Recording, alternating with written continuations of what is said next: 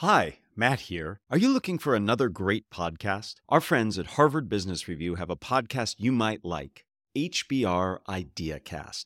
Every Tuesday, they bring you the world's best business and leadership experts to help you manage up, manage a business, and manage yourself. I had a fantastic time being a guest on IdeaCast. We had fun discussing specific skills for spontaneous speaking, like making small talk and giving feedback, and how to manage speaking anxiety. I always learn so much from IdeaCast, and I know you will too.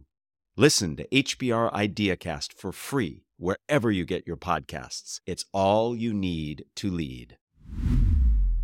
When it comes to change and persuasion, we must think deeply, but communicate simply.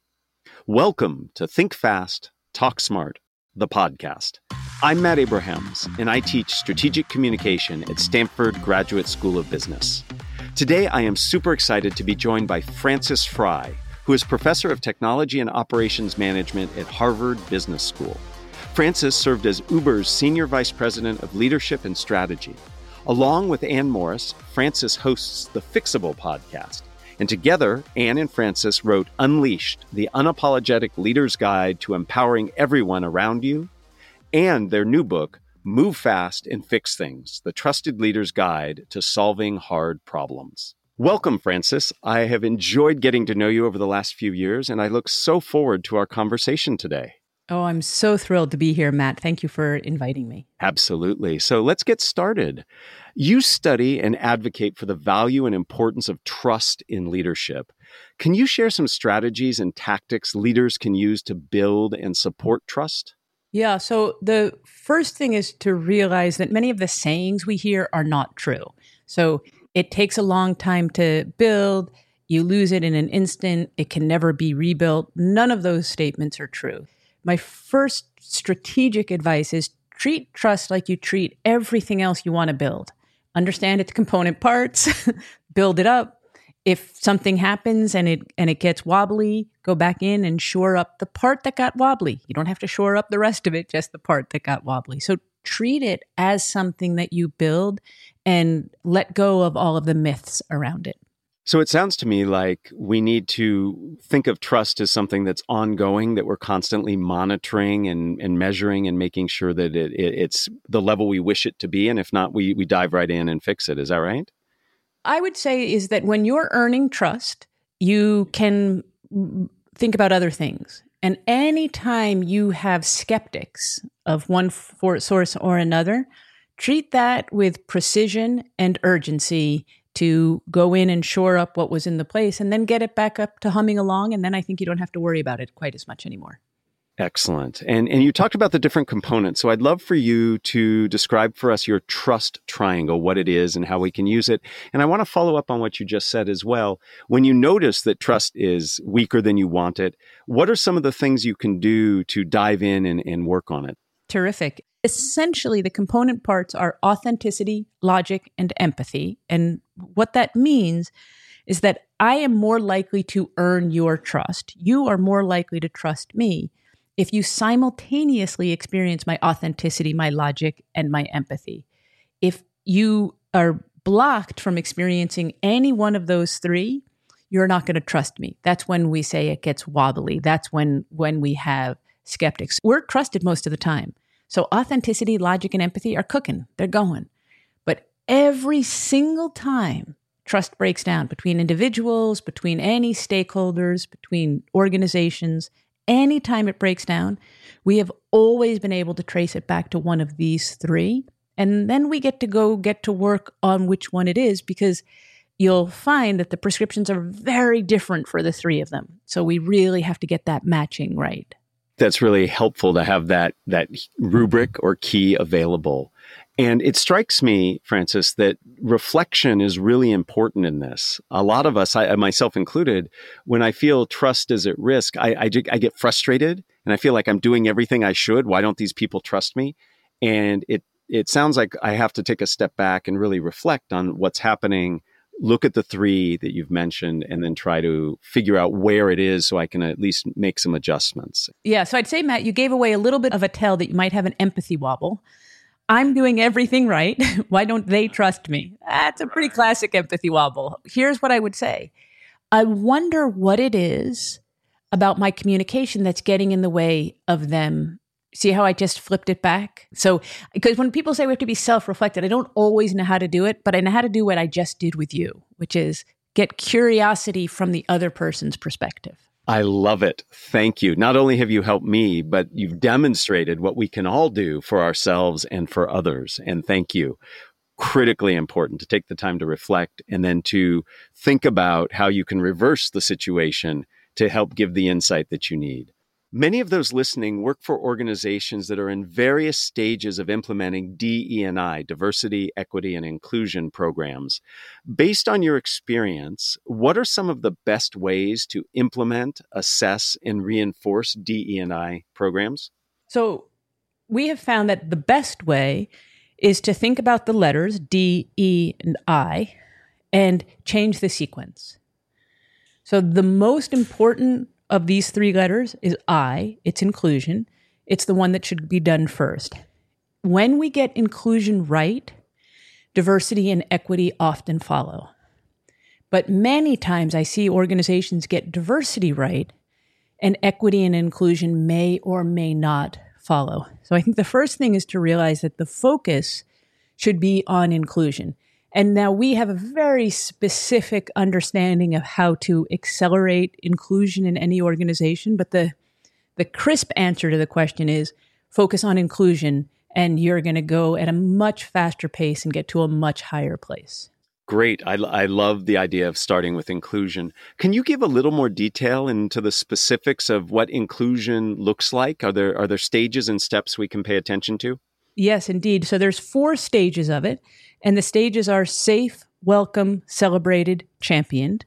And the way to think about it is that each of us brings magnificent difference to the table, right? You're at Stanford, I'm at Harvard, and then we could then list another 20 differences between us, and they're magnificent. And the way to think about inclusion is that despite any difference that we're bringing to the table, we have to set the conditions so that each of us feels safe. Once we've achieved safety, and only once we've achieved safety, we graduate to welcome, which is a lighter and lovelier thing that happens. But don't worry about welcome if you don't have safety. Once we have achieved safe and welcome, then we want to start celebrating one another for our uniqueness. And I think this is the part that matters. Instinctually, we often dwell on what we have in common. We look for the common ground. And that sounds so good. The problem is, the more difference we have, the less common we have. And everything that you and I have in common is a little redundant. I want to know, how do you think about the world differently than how I think about the world? That's when we're both collectively going to be better off. So we want to learn the practice of celebrating uniqueness. And we want to celebrate uniqueness in one another's presence, but also in one another's absence. And we champion people when I am invited into a room, for example, that maybe others aren't invited into, and I speak on their behalf. I'm championing them. And so it goes safe, welcome, celebrated, champion. And that's what we talk about is how do we move people up the inclusion dial without moving anyone else down the inclusion dial.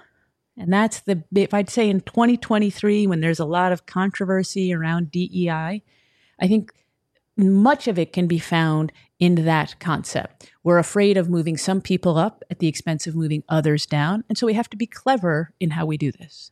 I really appreciate that articulation of the different steps. It really helped me to focus on the different strategies and communication approaches I would take depending on where we are. What I do to build a sense of safety is very different than what I do when I'm celebrating. I love that. And I think it's important for us to realize that it's a whole toolkit we need. It's not just one big approach.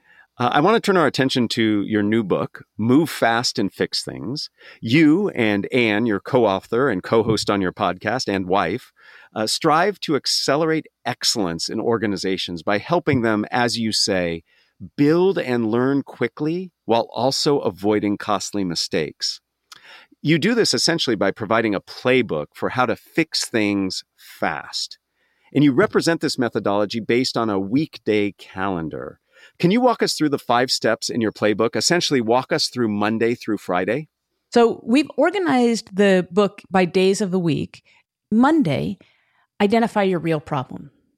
We're often presented with the symptoms, but we got to trace back to what the real underlying cause is. So it's identification day. Tuesday, whatever your problem is, if it involves human beings, trust is broken. Rebuild trust at the center of your problem. Wednesday, when you're looking for how to do all the other things you have to do in addition to rebuilding trust, well, you want to go out and get as many gorgeous new perspectives as you can. So we call it make new friends, but really deliberately go and find people who don't think like you. What we often say when people gather around the table, which perspective is missing? Look for who's not at the table and go and invite them in. So Wednesday is make new friends. Thursday, your favorite day, I believe, is storytelling day, which is whatever awesome solutions you've come up Monday, Tuesday, and Wednesday. If you don't communicate it well, it's as if you didn't come up with an awesome solution. So we really focus on how to tell a great story. And then once you've done Monday, Tuesday, Wednesday, Thursday, now you have license to go as fast as you can. So we call the book Move Fast and Fix Things. It's really a counter to Move Fast and Break Things, right? That Mark Zuckerberg made famous, but many people really put out, at least implicitly, you can either go fast or you can take care of people, one or the other. In our mind, they gave speed a bad name. We find if you do it this way, you can go faster when you fix things than if you broke things. But you can't do the speed day any earlier than Friday. You actually have to go through Monday, Tuesday, Wednesday, and Thursday, and then you're in a position to go as fast as you can. I really appreciate you breaking that down. The background work you do allows you to go quickly.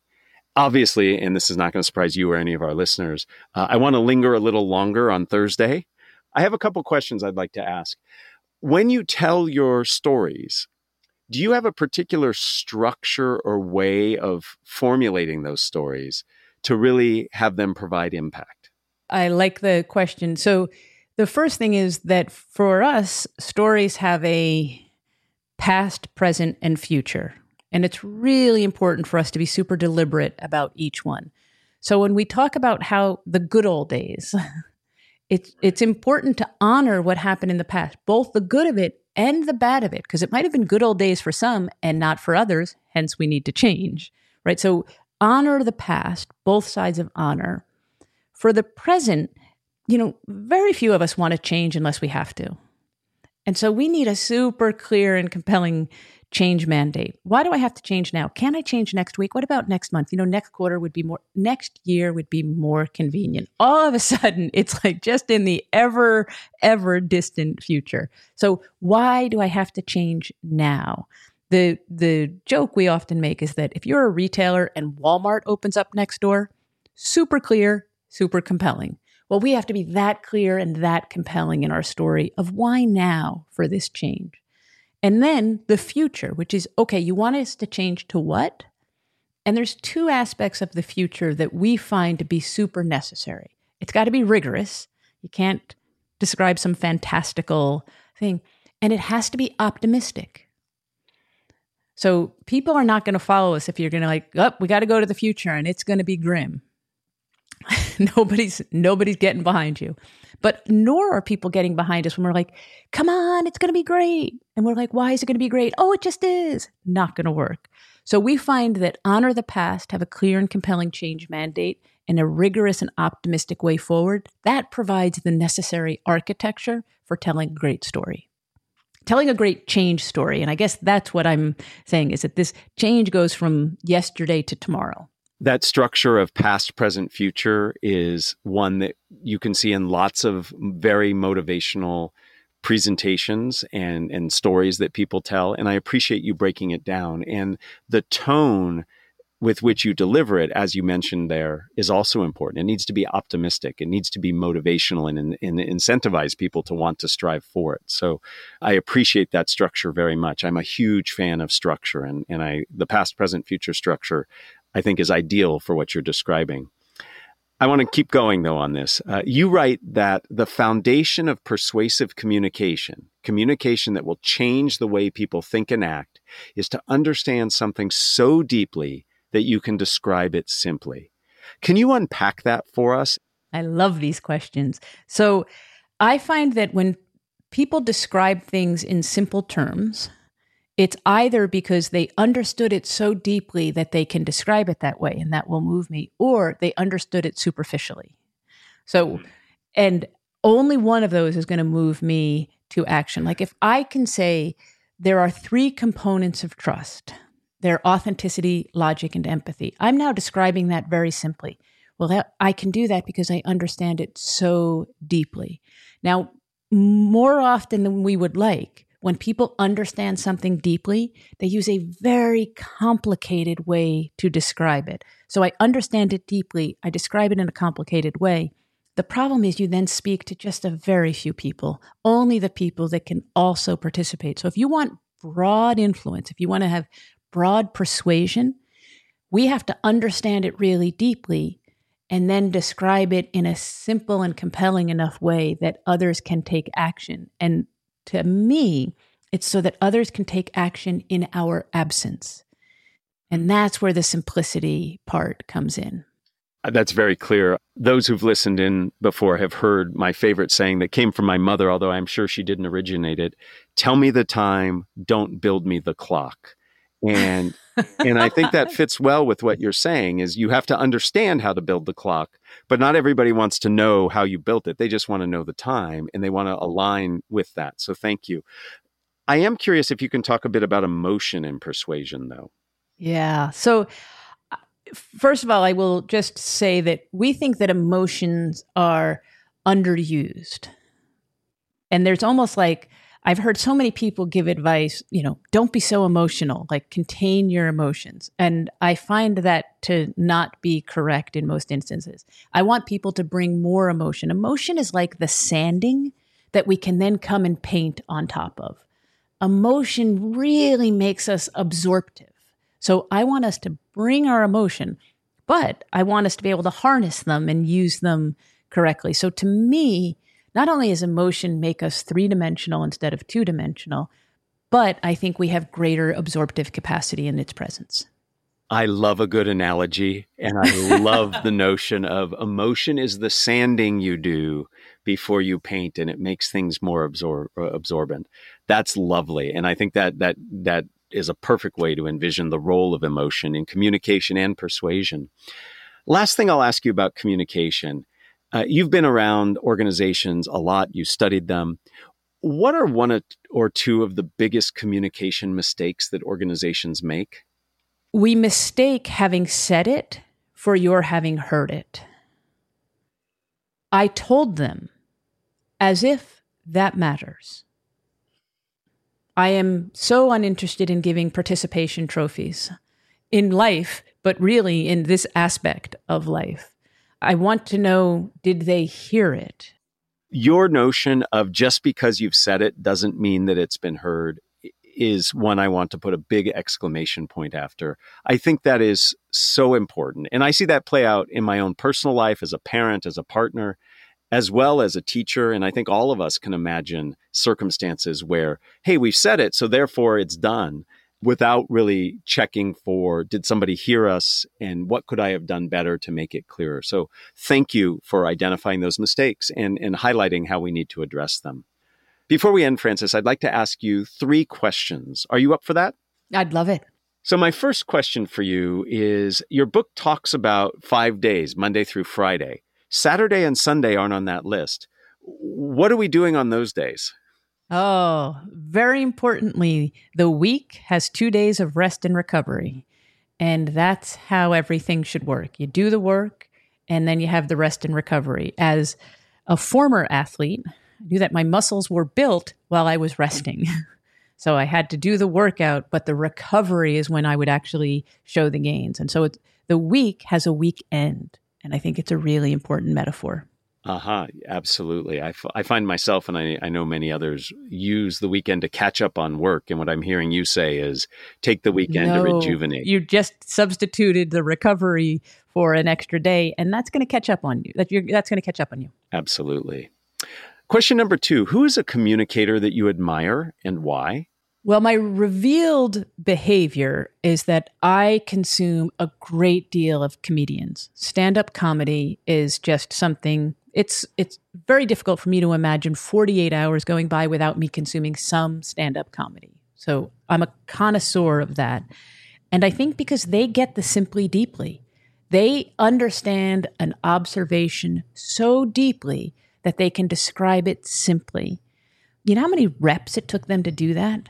Like 100, 500, 1,000. So they also honor the craft of communication, which is it's hard to go deeply and then to get it. And I might even say that comedians are deeply, simply funny.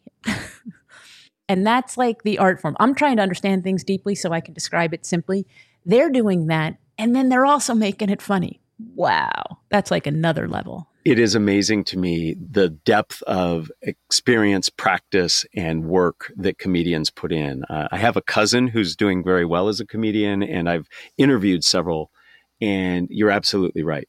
I like how you phrased it, though. The simply, deeply funny, that's the crux of what they do. And if I could give a shout out to the 2 comedians I find myself listening to over and over again. So I already know what they're going to say and I still want to listen to it. And that's saying something. It's yes. Wanda Sykes and Kathleen Madigan. And I think these 2 cover a spectrum that's probably wide enough for your listeners that they're going to appreciate at least one of them. I enjoy both of them. I'll let you in on a little secret, Frances.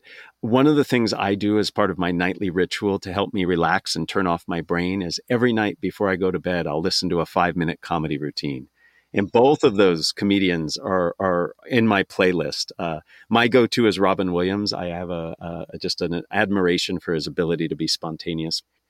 All right, question number 3. What are the first 3 ingredients that go into a successful communication recipe? I think intention, which is what's the point of my communication? And again, no participation trophy. My intention is to influence the culture, as an example. So I think intention is the first part of it. 2 is determination to do the hard work. Like if we go to our favorite stand-up comedians who really, like Jerry Seinfeld, is still practicing 4 or 5 nights a week. And you know how many CEOs I see go give a really important talk after 2 reps? So intention, hard work, whatever that word is. But let's refine it and let's honor it as something that can get better and better and better. And then the third one I'm going to say is joy, which is communication. You mentioned earlier that communication is thought of as a necessary evil. I want to reframe that for people. Communication is the thing that is going to let us unlock unimaginable progress. So let's look at it as the gift that it really is. Communication truly is a huge unlock. And thank you for sharing those 3 ingredients. Absolutely critical. That tenacity piece is really, really important. Well, Frances, thank you. I knew we would have a great conversation. I appreciate you introducing us to concepts around trust, around culture, DE&I, and how to fix things fast. Good luck with your new book. Thank you so much. Thank you very much, Matt. And I get why you have a podcast on communication. You are a beautiful communicator. Why, thank you. You've been listening to another episode of Think Fast, Talk Smart, the podcast, a production of Stanford Graduate School of Business.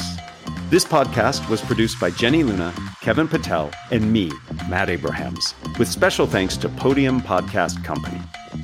To find more episodes, visit our website at gsb.stanford.edu or find us wherever you get your podcasts, including YouTube. For more business-related content, follow the Business School on social media at Stanford GSB. You can also find the podcast and follow us on LinkedIn and Instagram.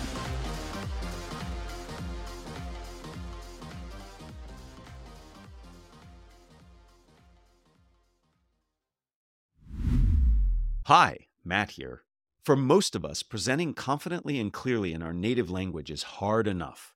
But communicating in another language is marked by unique challenges and opportunities for growth. I am super excited to share our new ELL, English Language Learning webpage at fastersmarter.io/ELL. This page is designed to help all non-native English speakers feel less anxious while being more authentic and successful in their communication. In addition to practical advice, you will find Think Fast, Talk Smart episode-specific ELL content, along with links to my favorite English language learning podcast playlist. Please check out fastersmarter.io/ELL.